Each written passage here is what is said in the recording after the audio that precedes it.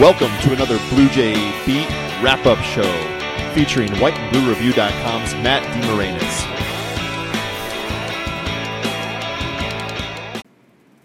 What is up, everyone? Hope your day's going well whenever you're listening to this, tonight, tomorrow, the next day, whatever day. This is Matt DeMarinis from White and Blue Review, joined by John Nyatawa from the Omaha World Herald. Coming to you from, hopefully, a quieter media room after Creighton's 78-67 win over Western Illinois to officially open their 2018-2019 regular season. John, let's go. They count now, so this podcast counts. Like the first one didn't count. Yeah, we had an exhibition game too for us, where we thought the arena was falling apart around our very area. Again, I don't know if that came across on the audio that the listeners got to hear, but for us, it sounded like the arena. Yeah, like you said, the arena was collapsing. There was like legitimate fear in my eyes for a minute. I'm like, this is not normal. Right, or somebody was picking up metallic pieces of, I don't know, like bleachers or something, like chairs, just chucking them at the wall. Whole bleachers sections. Section 109 was being thrown into Section 108. Right. Yeah. We didn't understand what was happening. Yeah. So we got the door closed tonight. Savvy move by John on John's part to hopefully create a quieter. Well, I was going to say you learn from the first exhibition. Yes. You got to learn from your mistakes. That's what Creighton's going to do. This one counted. They found a way to win, but the players are going to learn from this one.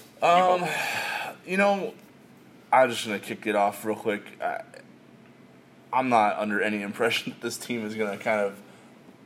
I've said it, and I'm just going to repeat it because they're not going to be as good now as they will be at the end of the year. There's going to be so many bumps in the road, especially with the schedule they have this year, with the players they lost from last year, with the youth that they have, and any experience of the roster in general, trying to find the mesh point that is, optimal for this team. There's going to be learning curves. There's going to be bumps in the road. There's going to be losses that don't make sense on paper. Tonight was almost one of them, but I did feel like Western Illinois was a team that was being overlooked by a lot of people. I mean, I know Creighton was a 20-point favorite, and Western Illinois is picked last in the Summit League. I didn't look at that roster and go, that's a last-place Summit League team. I just felt like they were better than that. I still feel like that. I feel like Western Illinois was part of the reason this game went the way it did.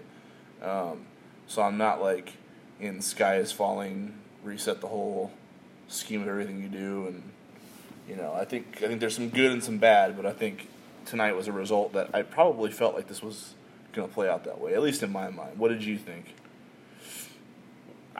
Well, I mean, to a certain extent, I'm not surprised because of the things that you just laid out. I mean, with a team, you've got veterans ascending to enhanced roles. So guys like Davion Mintz and Martin Krompel, while they played significant minutes Davion played significant minutes all year last year. Martin was half the year. But while they got that experience, they weren't the primary go-to guys, and now they are. So, I think at this point last year, we were talking about these players, but I remember several times where you were talking about them as like what could they bring because they're the auxiliary parts. Yeah. How much support can they give Kyrie and Marcus? Yeah, right. So this year, now it's how much can they carry? Right. You know what I mean? So it's just a different mentality that they're going to have, and the different responsibility that they shoulder. So they're adjusting, and then you got the younger players who, and I guess you can lump in the sophomores in that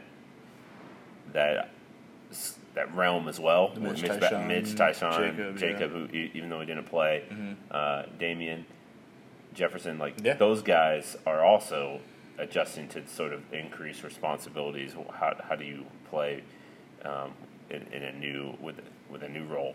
And then the freshmen and newcomers who are still getting adjusted to this level of play and with this team, how they fit and what their responsibilities are. So I definitely wasn't surprised to see it go as hot and cold as it did. Mm-hmm. But I think, to say that I expected Western Illinois to be up by 8 with about 7 minutes left in the first half, sure, or for Creighton to never really pull away and get build a comfortable lead. Like, I don't think I expected that. I just thought Creighton's offense would be potent enough to just put Western Illinois away fairly early. I mean, I could have seen it going back and forth for a good portion of the first half, but I thought, Creighton be up by 10 or 12 at halftime and win comfortably by 17 or 18. There wouldn't be any moment of swinging momentum where it's Western Illinois, then it's Creighton. That's right. Yeah. The moment, which I feel like. Did you have an moment? Not necessarily. I don't think I did. No.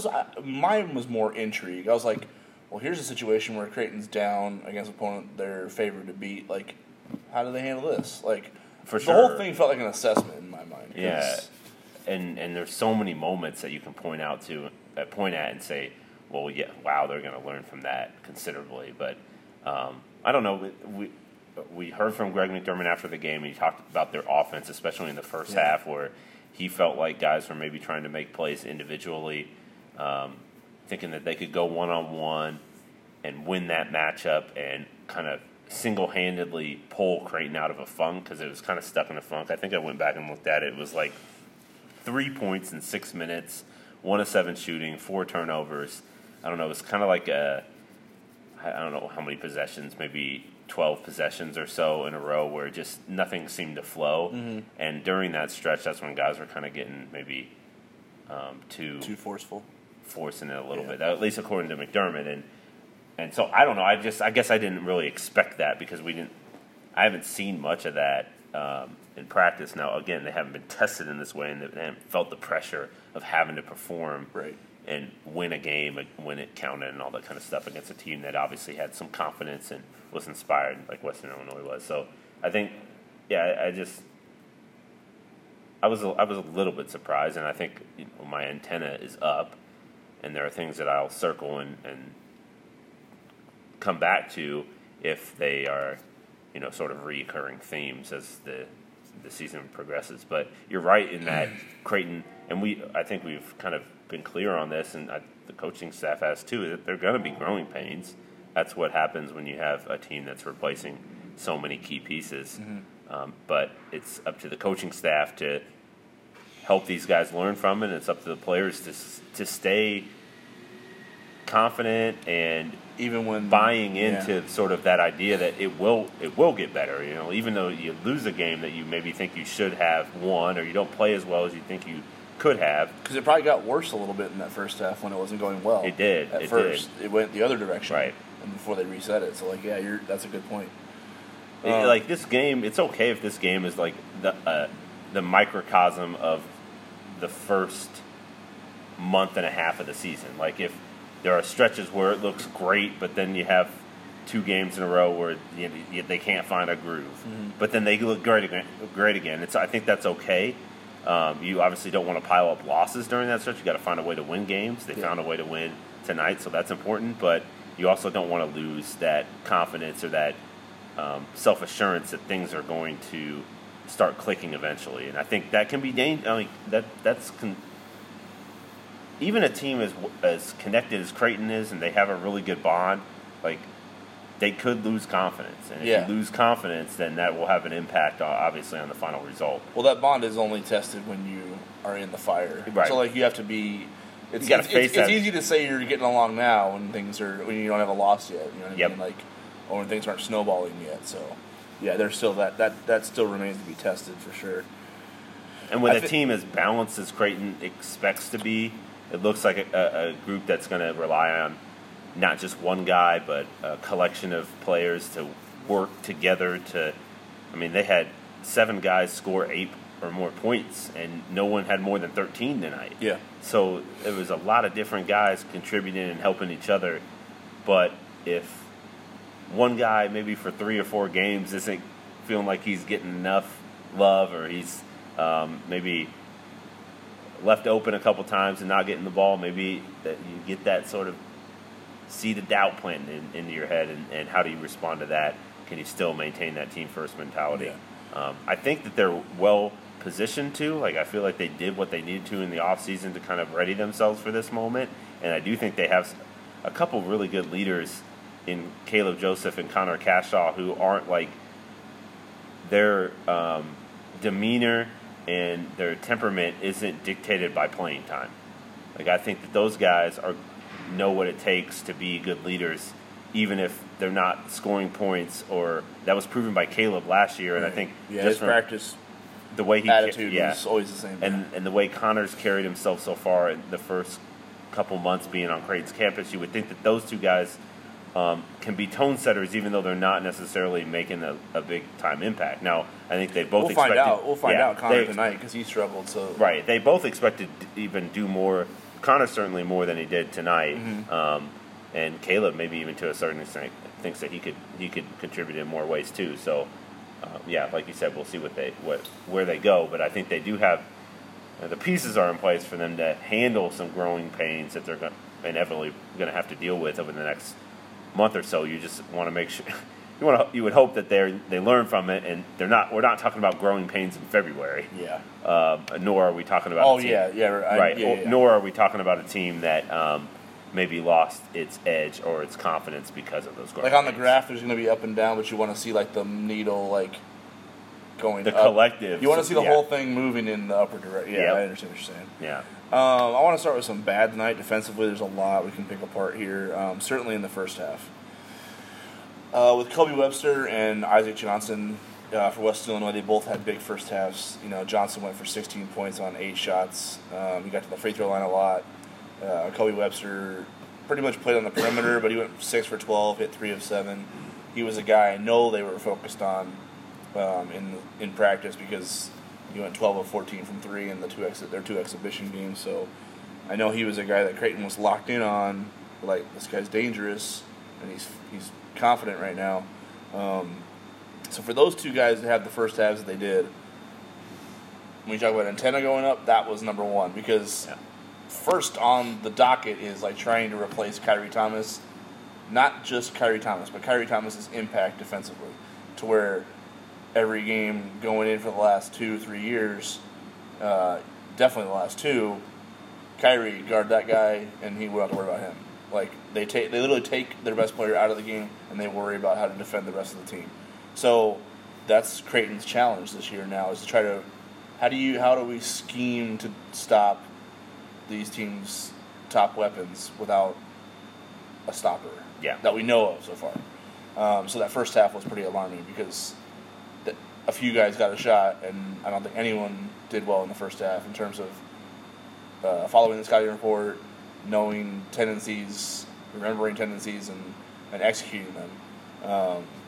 That was alarming to me. What did you see in that first half? Well, you nailed it. I don't even know if there's much I can elaborate on it other than just hearing from Coach McDermott, and I think we talked to Caleb Joseph after the game about how you let a guy like Kobe Webster do what he wants to do to start the game. Mm-hmm. Like he gets into a rhythm. And we should note that Kobe Webster is a 6 foot, 160-pound Summit League second teamer. Creighton has significantly more talented challenges ahead of them in terms of trying to stop backcourt guys that are talented. So like if they're losing this dude, it's going to get worse if they don't, find a way to hone in from the start. You know what I mean? So they knew what he wanted to do, and they let him do it. Yeah. So I think that, to me, is probably the biggest concern. But, it was interesting hearing from Coach McDermott about it because he was like, we're a scout-oriented team. I mean, we look at the film, and everyone obviously wants to take away opponents' strengths, but Creighton has been pretty good at that over the last couple of years defensively. When they've gotten beat, a lot of times it's because they haven't been able – they've focused so much on trying to take away one or two things that – maybe the supplemental guys have hurt them. The auxiliary pieces have hurt them. Mm-hmm. It's largely because of Kyrie, but usually the opponent's best scorer hasn't had a great night against Creighton, and the team has the opponent hasn't been able to sort of lean on its strengths against Creighton normally over the last couple of years. So Kobe Webster got to do what he wanted. Isaac Johnson got to do what he wanted. The Jays did take care of the 7-footer on offense. I thought their double teams were effective to keep him from going to work on the block. So that was a positive. Mm-hmm. But with their one-on-one, just guarding the dribble, fighting through screens, I think was a big thing. Definitely. Because they were I feel like Western Illinois was pretty clever in how they got Kobe Webster open off the ball. Same with Johnson too. Just got him into scoring positions, and Creighton's defenders were out of position at times. They were kind of behind the 8 ball on the catch, almost. You know, like when the ball got to Isaac Johnson or Kobe Webster, it was like you're already beat. You know. Yeah. That's true. But they did better in the second half. I think it's just to stay on defense. In the second half, there was a lineup adjustment with Damian Jefferson going in for Connor Cashaw, and Damian guarded Isaac Johnson in the second half. And obviously we have to go back and rewatch the game and see how much Damian actually affected him. But 3 points on 1 of 7 when he goes 16 on 4 of 8 in the first half. That's quite a contrast there. And Damian had a great game. We'll talk about him in a second, but just in terms of them getting, halftime was important because they obviously did a much better job defensively on those two guys. When you look at, they went 12 points on 5 of 17 shooting. They were 1 for 8 from 3. And the threes that they took, I felt like, were threes Creighton probably wanted them to take. They were challenge threes. They were, step back threes. Yeah, one of those threes was a lot of isolation. A banked in 3 too. So yeah. They were 3 of 14 from 3 in the second half. I think that was Pyle who banked one in, though. Yeah. Yeah, that was, so he was 2 for 3, but. Right. So, but so it was like 3 for 14 and right. Essentially 2 for 14. It wasn't. Creighton did a much better job, you're right. But, that seemed to be more of a mindset thing. Because just looking at, they're closer to us on that side of the floor defensively in the second half, so we can kind of see and hear things a little bit better. Every time Caleb had a dribble stopped, he was calling out the dead call, which is what coaches have been harping on, letting the team know, hey, the ball is stopped. Don't let him find a person to pass to escape it. His energy was great. Yeah. You could see it in his eyes that he was playing with a lot of tenacity. No doubt. Damian Jefferson was the same way. Tyshawn Alexander did a better job in the second half. So I felt like all of those 3 specifically did a much better job just in terms of energy on the defensive side of the floor. And that made up for whatever they were lacking in terms of their focus in the scouting report because they were able to get a lot more stops and make those 2 guys specifically a lot more uncomfortable in the second half compared to the first. Man, the defense, that question is just going to kind of linger for a while. And I think, to me,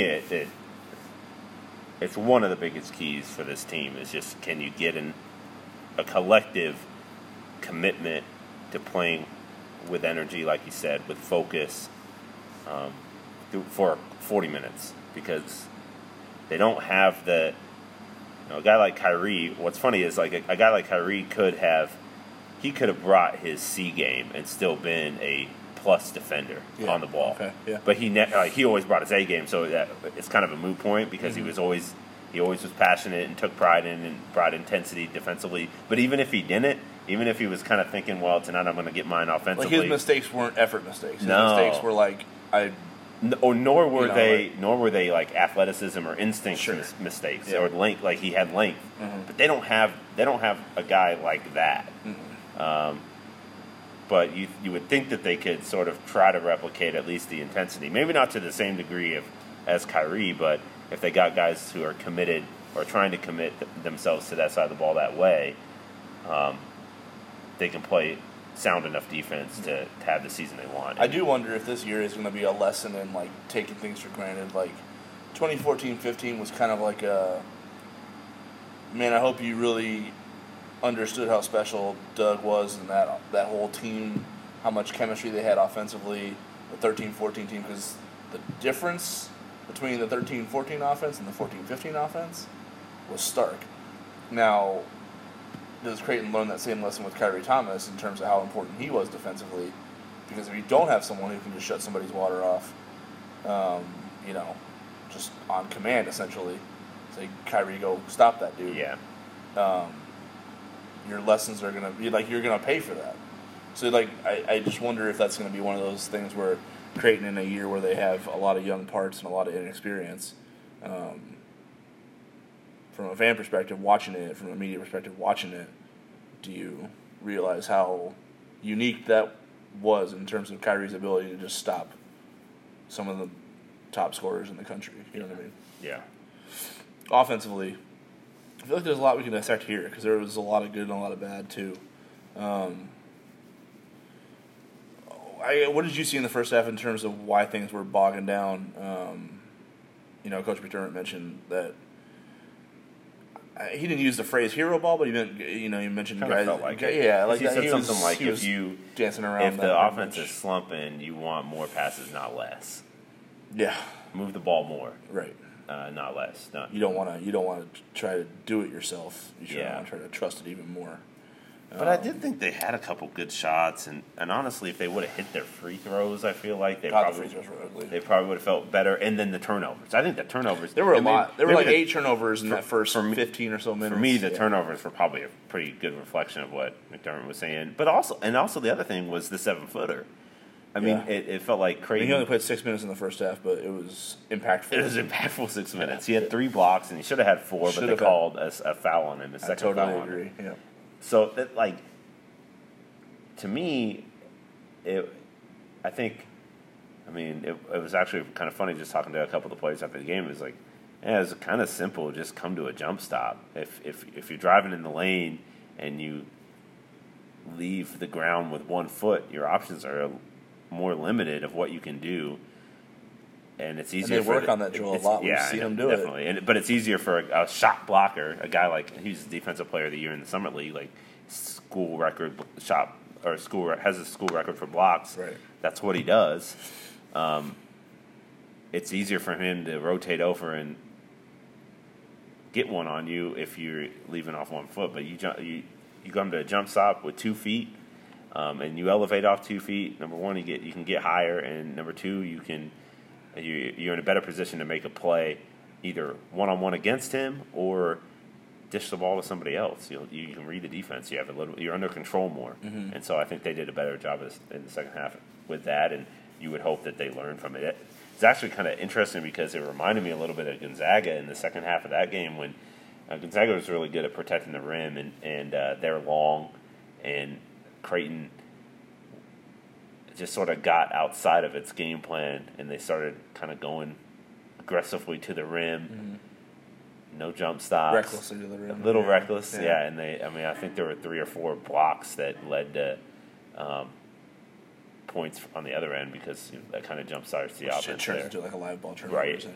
That's what it is. Yeah. So, Creighton had 8 turnovers plus got 3 blocks, which feels like you said, a turnover at times. So, I think I don't know, it felt like there were a lot of elements at play as to why the offense sort of struggled at times. But then again, they made 9 of 14 threes. And it was funny, they were actually worst points per possession were worse in the second half. So right.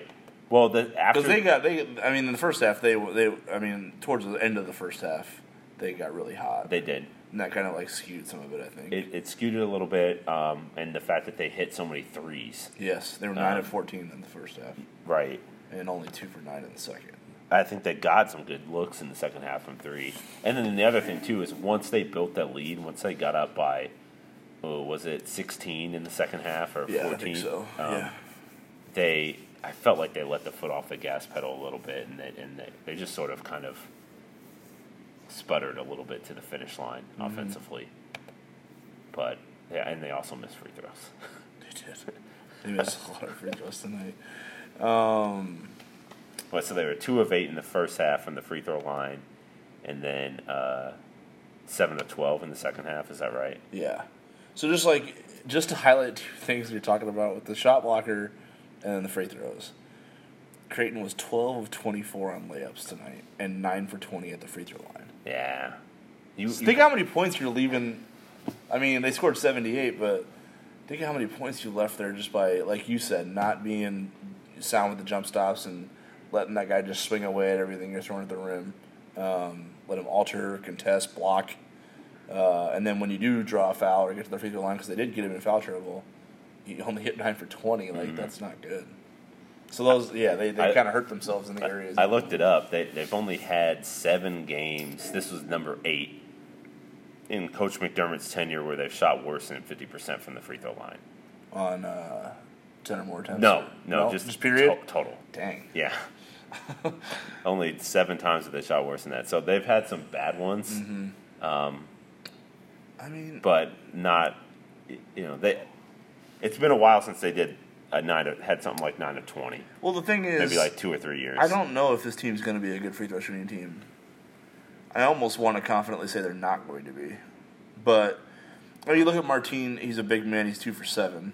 He's going to be. He should be. Frolin's 0 for 1. Damian's 0 for 1. Like Marcus missed his first 2. He should be better than that. He should be better than that. I agree. I think the 4 misses from Tyshawn, Marcus, and Caleb are probably going to correct themselves, but I don't know if the rest is. Well, I feel like they won't be. Yeah, if it's a team where the majority of the free throw attempts are taken by Crumpel and Samson Froling, like, sure, you can make that argument that they won't be as good as maybe. Like if Marcus is taking them all. Yeah, as good as you would think of a team that could potentially shoot the 3 at like a 37 or 38% clip. I don't think. I mean, they did shoot the 3 better than they shot free throws tonight, which I don't think they're going to be that the rest of the season. But that would be crazy wild. If they were. 46% from 3, 45% from the line. Yeah, but Can they shoot free throws from the 3-point line? Can you? I would, what's your barrier there? I don't know. You have to stay inside the 3, but maybe past the free. Yeah, I don't know. That'll be interesting. We might have to ask Mac that. Yeah, that might be the next. The next deal. That's let it fly 2.0. I could see them being a team where they're like 45, 38, 65 type of deal this year. I could see that happening. What 45 from the floor? Yeah, like 38 from 3 and 65 from the free throw line. I think they'd like to be a little bit higher than 45. Oh, I don't. Yeah. I have no doubt in my mind they'd like to be higher than that. Right. But I could see that happening though. I just don't know if their parts are built like the amount of attempts they're going to get just from big men alone is probably going to bring down the number. Mm-hmm. And like you said, you were marking it down tonight. What were they like 2 for? No, they were 6 for 17. And you're like, it's going to take a while to get this number up. Like, even if they have a good game, they're free throw to sway. They're going to be last in the Big East in free throw shooting percentage for like 3 weeks because it's going to be hard to pull this one back up. Right. When you start the season 9 of 20. But you know what? I was looking at it last year. They started 4 of 10 against Yale. Okay. And so eventually they pulled that back up. Gotcha. I mean, it got respectable by the end of the year, even though that team had a struggle to get to the line. But, man, they got to the line 20 times. That's you would feel good about that. Oh, for sure. I think the disparity when you look at so they shot 23 threes. I feel like that's a good number to take. 23 out of 63 attempts. I would agree with that. Yeah. And then 20 at the free throw line. That's a good. So when you're like 23 at the free 3, 20 at the line, then So you're 20 from 2. Yeah. Right? So that's a good disparity. So you would think that and we know they tried to shoot layups. So they stayed modern, right? It wasn't mid range. Although Tyshawn got yelled at a few times because he can hit those shots though. But some of them were a little forced. But they were trying to stay layup 3 free throw line. Like it's like all the modern offenses are doing now. So I'm a fan of the mid range game. I understand why it's dying, but it's fine. It's whatever. Yeah, well, what's interesting about it is they have guys on this team that actually can. I think so hit too. Those. Damian is a really good mid-range shooter. Damian is. So is Connor Cashaw. He can knock down that. Yeah, Tyshawn, he's good. Connor's good in the post. They ran an out of bounds play for Tyshawn, baseline jumper. He missed it, but he's got that. He's got that shot too. Maybe they'll bring it back. Balik shot one, missed it. Didn't he shoot a 2 tonight? Yeah, he shot a pull-up jumper off a ball screen. That he didn't knock down, I think. Okay. Tyshawn might have done 1 too and knocked it down, but they don't shoot a lot of those. No, certainly not. You're not going to see him pulling up off the dribble very often to shoot a mid-range jumper, even though it did happen a couple times tonight. And like you said, it drew sort of the scowl or the eye roll from Coach McDermott. I saw a few of those from Coach McDermott. There were because on both ends, and you can tell that we go to practice a lot, so a lot of the things that he was talking to the players about seemed to be things that they have heard before. Yeah. They've heard those things. So It'll be the life of an 18 to 22-year-old. Right. It'll be an informative week for the team, I think. Oh, no question about it. Because, like we've kept alluding to, the schedule is not going to forget. The schedule is not going to give them an opportunity to learn fast. You know what I mean? It's going to give them tests that they have to just right. pass Well, I on think the fly. one of the things that's beneficial or works in their favor, at least this next week, is East Tennessee State is replacing a ton of players, Sure. so they're kind of in the same. They're also pretty well coached, though. So, like, I could see when you try to like evaluate how teams like rebuild quick, you tend to look at how like there's the track record of their staff. So yeah, but at least I do agree with you. They're dealing with sort of that same transition, and Ohio State's doing the same thing. They lost their best player and a couple other really big contributors for them. So these next two teams that Creighton's about to face are in a similar situation. So, of course, all the things Creighton's dealing with, they'll be dealing with. Yeah, I got you. Right, and in the case of Western Illinois, they kind of knew who they were coming into this game. They returned 4 starters. Yes, they were kind of young in terms of their best 2 players, maybe aside from the shot blocker. I mean, he's a senior. He's a senior, but their 2, Webster and Johnson, are both sophomores. What's his name? Young? I forgot his first name. I'm sorry about that. Let me see if I can click on it real quick. But he's a 3-star ESPN kid, Zion Young, from Simeon High School. So like that's a legit talent. Yeah, right there. and but the he Pyle, only played, 10 minutes. And the Pyle kid from Kansas. Oh, he's good. I like him. He's a good scorer.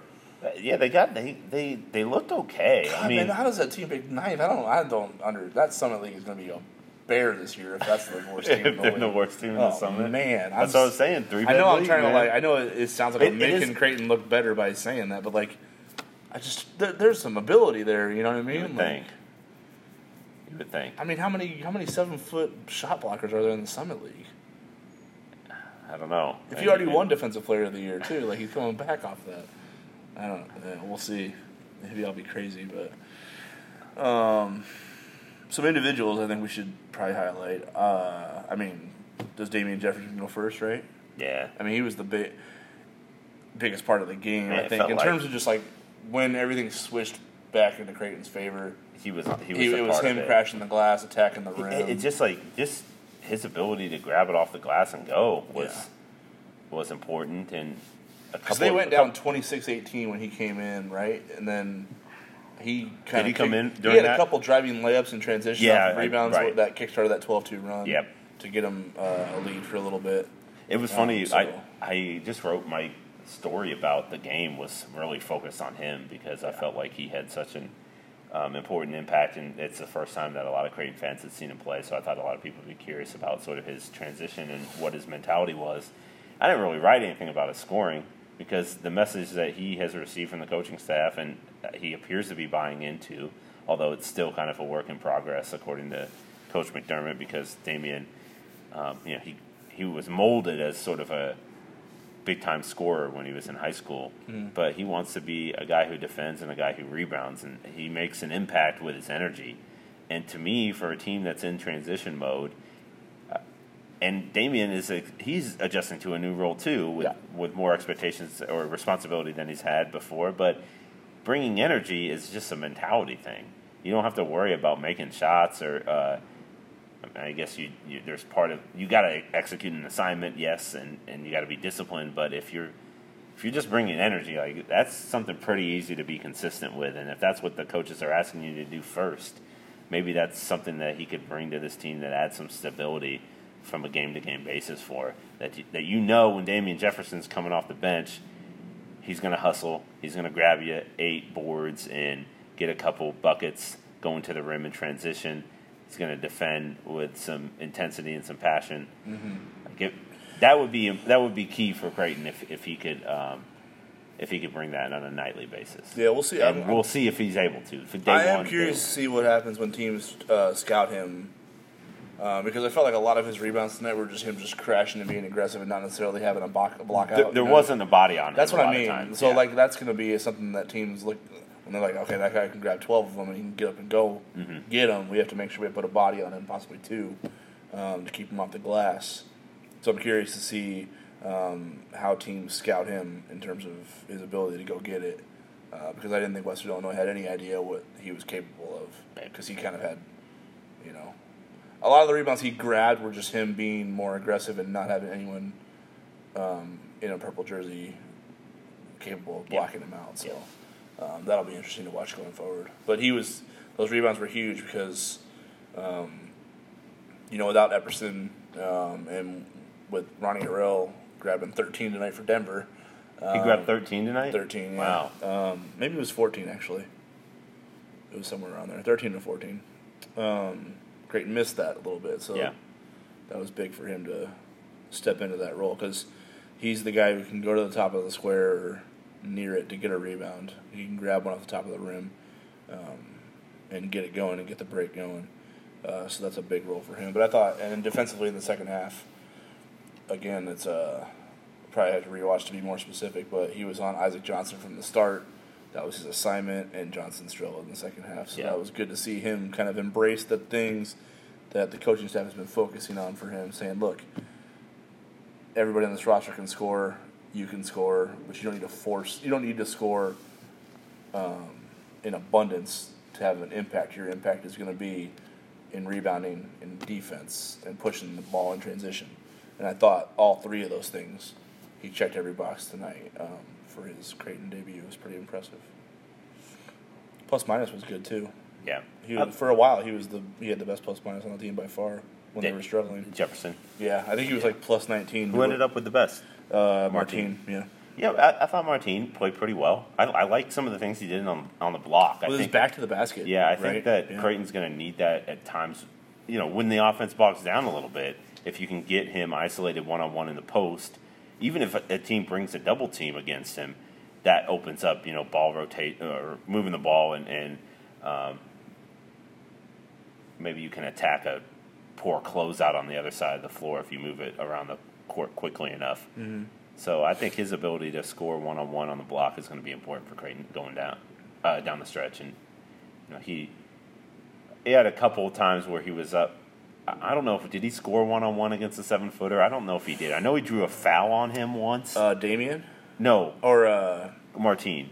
Yeah, Martin I don't think scored on the 7-footer. I don't think he scored did. On their other big guy. Right. The reserve big man. Yeah. Who had some pretty good length of his own, He did. He wasn't as impactful as he almost was that the guy who almost dunked on Tyshawn? Yes. Yeah. Good defense by Tyshawn on that play. Walling up and hey, I've told people this all the time.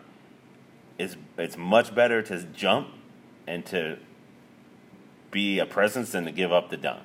So where you say business decision is to get out of the way. I think you think it's actually better. It's a team decision to jump and play defense. Okay, I thought it was pretty good. He did everything he was supposed to do, and the dude missed the dunk. So he's dunked. It's 2 points if he doesn't jump. If he goes out of the way. And that makes sense. Yeah. Also, it was at the end. It's toward the end of the game where it seemed like pretty much that the final result was over. So I don't know. I put an asterisk by that play. I liked it. Honestly, the end of the game was weird to me because I felt like the end result wasn't in. I didn't feel like it was in the bag, and Western Illinois wasn't very intense. It didn't feel like they had a plan. Kind of like, are you going to press here? Yeah, or it felt like really they started that way too late. I thought, and it wasn't with much of a purpose when they did. They were only down 8 when. There's a couple possessions. Like Kobe hits one of that two corner more of those three, crazy I think. threes. Yeah, and then It felt weird. That's all I'm saying. Like it didn't feel like Western Illinois had a bunch of a plan for. Right. I don't know if they didn't expect to be in that situation. They didn't have prepared themselves for how to close out a game if they're within striking distance. But I just didn't think they did. I don't think their urgency was like a team that was only down 8 with 3 or something minutes left. So it's going to be interesting because I know what potential guys like Davion Mintz and Mitch Ballack and Tyson Alexander and Martin all have.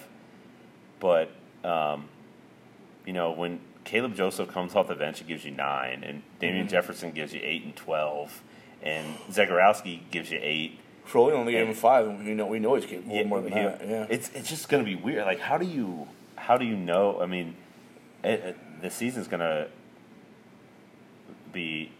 It'll be intriguing to watch all year how Creighton manages and McDermott and his coaching staff manage the bench and utilizing these guys and figuring out how to mix and match them because, there's just not that big. It's not that clear gap between your top players and the players behind them. I think it's good for Creighton that they've developed some depth and they seem to have some options. But like last year, going into the year, you knew Marcus and Kyrie are the go-to guys. They're at the top of the lineup. And 2 years ago, I think they had the same starting five until Maurice Watson went down, and then they took him out and put Davion Mintz in. And so you had the same four with a new point guard, but it was like you knew who the top guys were, and then everyone else just filled in their roles. As the season progresses, like, does it get to a point where it's clear who is, like, who fits where, who slots where? I don't know. I feel like it could be a game-to-game basis because the gap isn't really that significant between whoever's at the top of the depth chart and the number one spot and whoever's right behind him at a number two spot. The thing that's interesting is, and we can go down a crazy rabbit hole on this this topic, trying to figure out does a team need a go-to that you trust in the situations where it's like, okay, time to give that guy the ball and let him do his thing, or can you do it by committee for a full season like this? Like you mentioned, Mitch Ballock leads the team in shots with 11. Tyshawn had 10, Martin 9. Then you're like, Mintz 8, Joseph and Jefferson 7, Zagorowski 6. Okay? And Froling 5. And then you factor in that Epperson didn't even play tonight, so he's going to. And then Max says Bishop isn't redshirting, so he's got he's in so there somehow. There's 11 people that are that have a chance to just on any given night be on the floor and play extended minutes and be part of the rotation. So which direction do you lean in? Do you lean in committee can get it done, or do you have to find separation eventually? Because Mac's gone both ways on this. I think he likes the depth that this team has. Yeah. But he also feels like the fact that there isn't a lot of separation makes it very difficult from a coaching standpoint to figure out who's got it on a nightly basis. And tonight, they went with the wrong guy.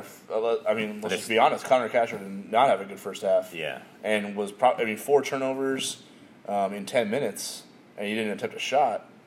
So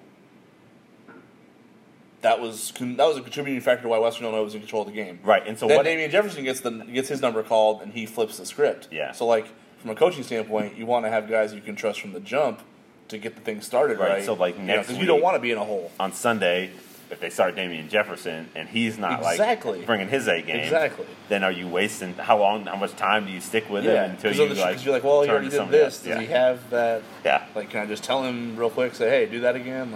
It's going to be challenging. So I don't know which way you feel like is the most. I don't know. The best way. I mean, I would think ideally you would want go-to guy. I think you want to be able to trust guys and know what to expect. I would think. Yeah. So if you know that you can get, I think if you know that you can get double digits from 4 starters every night, you're okay with that because then okay, well if the shot's not falling for Mitch, there's 3 other guys in the lineup that have averaged double figures, and they'll be able to carry him, and when somebody will supplement his production off the bench. But are we sure that you're going to get double digits from 4 of your 5 starters every night? Right. Are you sure that you're going to get the contributions that you got from the guys off the bench in the same fashion that they did tonight? I don't know. Because we do know that guys are capable. If we go down the roster, we know there's a lot of guys capable of. We saw Jacob Epperson against Villanova. We know he's capable of being a matchup nightmare. You block 6 shots against Providence and at MSG. He's capable of taking over a game and being, one of the top 5 impact players on the floor. Mitch Ballock, we know, can do that. Tyshawn Alexander, we know, can do that. Davion Mintz thinks he can do that. He's got ability to score. He showed it in the exhibition game. Martin Krampel had a great season last year before he got hurt. We know there's guys on this team that can take over, and then the other ones that are starting to prove it now are Marcus Zagorowski and Sam Froling. Those guys we feel like are talented offensive players too. Yeah.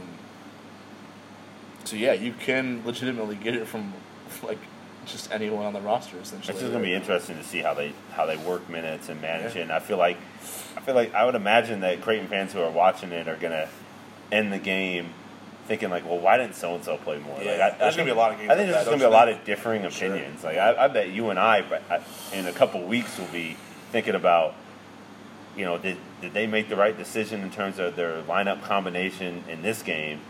And we'll probably have different opinions about it, just because it is going to be one of those things where I bet it'll come down to feel and playing the hot hand. And in that scenario, I think the responsibility obviously it lies with the coaching staff, and they got to make good decisions in the moment. I did think I will give them credit tonight though, because, and I've heard this a lot. Fans tend to think that Greg McDermott is a coach who doesn't really adjust in game very well. That there's they prepare very well, they scout very well, but like when Plan A doesn't work, Plan B isn't necessarily. There's a gap between B and A, I guess I should say. That's what a lot of fans think that. Because that's a question I get all the time. Is like, why isn't Creighton better in the second matchup in the Big East? Like that go around. Like why does Creighton have a worse record in the second go around than the first? Like all those adjustments that need to be made. Going with Damian Jefferson was an in-game adjustment. Going with Caleb Joseph was an in-game adjustment. I felt like the strings that were pulled tonight was a good sign that like they understand they're going to be tinkering with this thing throughout the season, and that while that may lead to some guys having shorter leashes, which you can argue might lead to tighter play and not necessarily the most confident play, because you feel like if you make a couple mistakes in a row, that's your evening essentially. Mm-hmm. But I mean, I felt like Connor got enough minutes to assess that he didn't have it, that he wasn't having his best performance, and it was time to go for someone else. And then when Damian immediately came in, and I mean, he was a spark from the jump, so it was easy to make that decision. And then Caleb in the second half was really good, as you mentioned. So it was easy to kind of ride him for extended minutes to get him 15. And Zagorowski as well when Davion. Well, Davion got in foul trouble. Yeah, Davion got in foul trouble in the first half. And then in the second half, I think he got. I feel like there was a play where he went one-on-one with a 7-footer. Right at him. Like a wall. Yeah, and then it might have been the next possession, maybe it's 2 possessions later, where he drove baseline and he jumped off 1 foot and threw a pass, and that is a no-no for this team. They've really tried. I think in the coach's mind, if you leave your feet, you better be leaving your feet with a shot, and you better be open. Yeah. The decision better be made by you before you leave your feet. Right. So you can't get there and be confused. It is a dangerous situation, and the turnover percentage, the likelihood of a turnover increases exponentially when you leave the feet with no plan. Yeah. And so I think that those 2 moments stuck out to me in the second half with Davion. I think he's still trying to figure out, in my mind, he looks like a guy who's still trying to figure out where he fits. I feel like he had a really good handle on what to do for this team last year. And as the season wore on, he really, I thought, settled in. And by the end of the year, was doing everything that he was being asked to do. Yes, I agree. But it's changed now, and he's got to adjust to being more of a scorer. There is a balance between being a playmaker for guys like Tyshawn and Mitch and Martin, and also being a scorer with those guys on the floor at the same time as you. So, and creating offense for those guys, it's different than when you're creating for Kyrie and Marcus. They're just different players. So knowing where they're going to be and how to look for them. I mean, think of that one play where Davion, this is the second half, I think, where he drove and delivered like a no-look bounce pass to Mitch, and it was just like a hair. Yeah, the timing wasn't quite right. Yeah, I don't know, hair off. Mitch probably still should have caught it, but he fumbled it out of bounds. Yeah. But no, Mitch said he should have caught it. He did. But it was, I don't know, the timing was just like a smidge off. And I thought hitting Martin on some of those slips too on the ball screens. I remember one went straight out of bounds when Martin made the slip, so the timing wasn't there either. Yeah. There is a challenge there in terms of getting your timing right with making plays for others versus making plays for yourself. So. I remember one of the threes he took was the only one he missed actually was a 3 over the 7-footer. Yeah, and so you don't want to be shooting a 3 over that. It was early in the shot clock, and as Creighton was trying to put the game away, right, close it out, and so that was kind of ill-advised. I mean, I feel bad like breaking down every single decision that Davion has made in that game. Yeah. He's obviously going to. It goes to the larger conversation of like there's going to be moments where guys make mistakes, and that the supporting cast, that we think is the supporting cast, Marcus Zagorowski will have a chance to make plays if Davion doesn't have it. Davion will have a chance to make plays if Tyshawn doesn't have it. There's going to be ebb and flow to whose number the coaches call on a given night, I think is the main point there. So, where Davion or Connor didn't have it tonight, Marcus and Caleb and Damian stepped up. Where the offense was bogged down and Mitch hits like 3 threes towards the end of the first half. That's big. Where Tyshawn comes out and is really aggressive offensively in the second half, hunting his shot, trying to find his spots to knock down some threes. When Martini's attacking the rim, posting up guys, all of that stuff. I know it's a long-winded answer there, but all of that stuff is goes to everybody being confident in their abilities and then using it within the dynamic of the team to get the win. Because this is not going to be the last ugly win that Creighton has this year. When the starters don't have it and the reserves need to pick it up, or when the starters have it, the reserves let it go, things like that. I think there's going to be a lot of like we said, the needle's going to move up and down a little bit this year. And I'm interested to kind of just look at lineups and how they perform together, because I know that's what the coaching staff is going to do over the course of the next couple weeks. Is really try to assess who plays well with who plays well with who, and how does so and so one person's skills accentuate the skills of somebody else. I think that'll be something to keep an eye on too, and they're going to have to figure that out. And I think that plays into kind of what you're talking about of one guy stepping up and filling a void when another guy's not feeling it. It might make it easier for the coaching staff to make those decisions if they know a little bit better what lineups are kind of suit the strengths of certain guys. It is interesting because I think from a fan perspective, where you said trying to figure out who you trust from the outside looking in, I think there's a lot of that going on from the inside looking out as well. There's I think so too. What I mean? All right, who was good in this situation, like you mentioned. So that's game one though. It's a win, and they'll be off tomorrow, and then have 2, 3 days. What's tomorrow? Thursday, Wednesday. Tomorrow's Wednesday. Yeah. Thursday, Friday, Saturday to prepare for Sunday's game. Yeah. Okay. So yeah. Yeah, I think I would say that my eyebrows are raised a little bit. I think tonight's game, it did reinforce some of the questions I had about the team. I'm not going to overreact and say, okay, well, I got to reset my expectations. I'm not going to do that yet. But I do think that, just from question of whether or not guys can ascend into roles and find and settle into sort of something that's consistent and stable, that I still am concerned about that. And then defensively, being able to collectively reach a level that's acceptable, still concerned about that. So there's probably, I think those are probably all the questions you had before you saw any games, though. Right. No doubt, yeah. But so, I think when you just in terms of evaluating this performance, it's just a win, and not many things were answered. No, in terms of bigger picture, right? Yeah. But and so those questions are still there. And we'll keep monitoring them. Mm-hmm. All right. Well, I think that'll do it for game one. We'll be back Sunday afternoon. Although I think 12:30 tips might as well be called morning, because that's what it feels like when you get up for those things, because you have to get up early anyway. And then yes. Yeah. So 12:30 tip, I think, is what it is, right? 12:30 tip for East Tennessee State, I believe, is accurate, because volleyball's at 2:30. That sounds right to me. Maybe it's 1. I don't know. Let's look it up real quick. Let's be accurate. Again, we're going to show up in the morning, so... Yeah, it'll be 10:30, 11 a.m. Men's basketball. I think 12:30 is accurate.